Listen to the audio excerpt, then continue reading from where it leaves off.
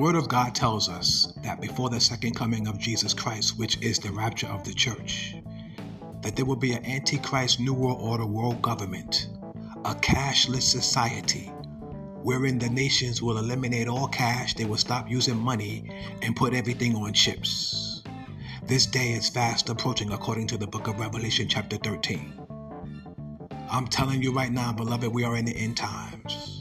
The Lord is coming soon at the sounding of the seventh trumpet. Christ will crack that sky and he will be seen by every eye. And I'm telling you, he will take his people. I'm telling you right now, oh, glory be to God forevermore. To him be praise, magnificence, and majesty forevermore.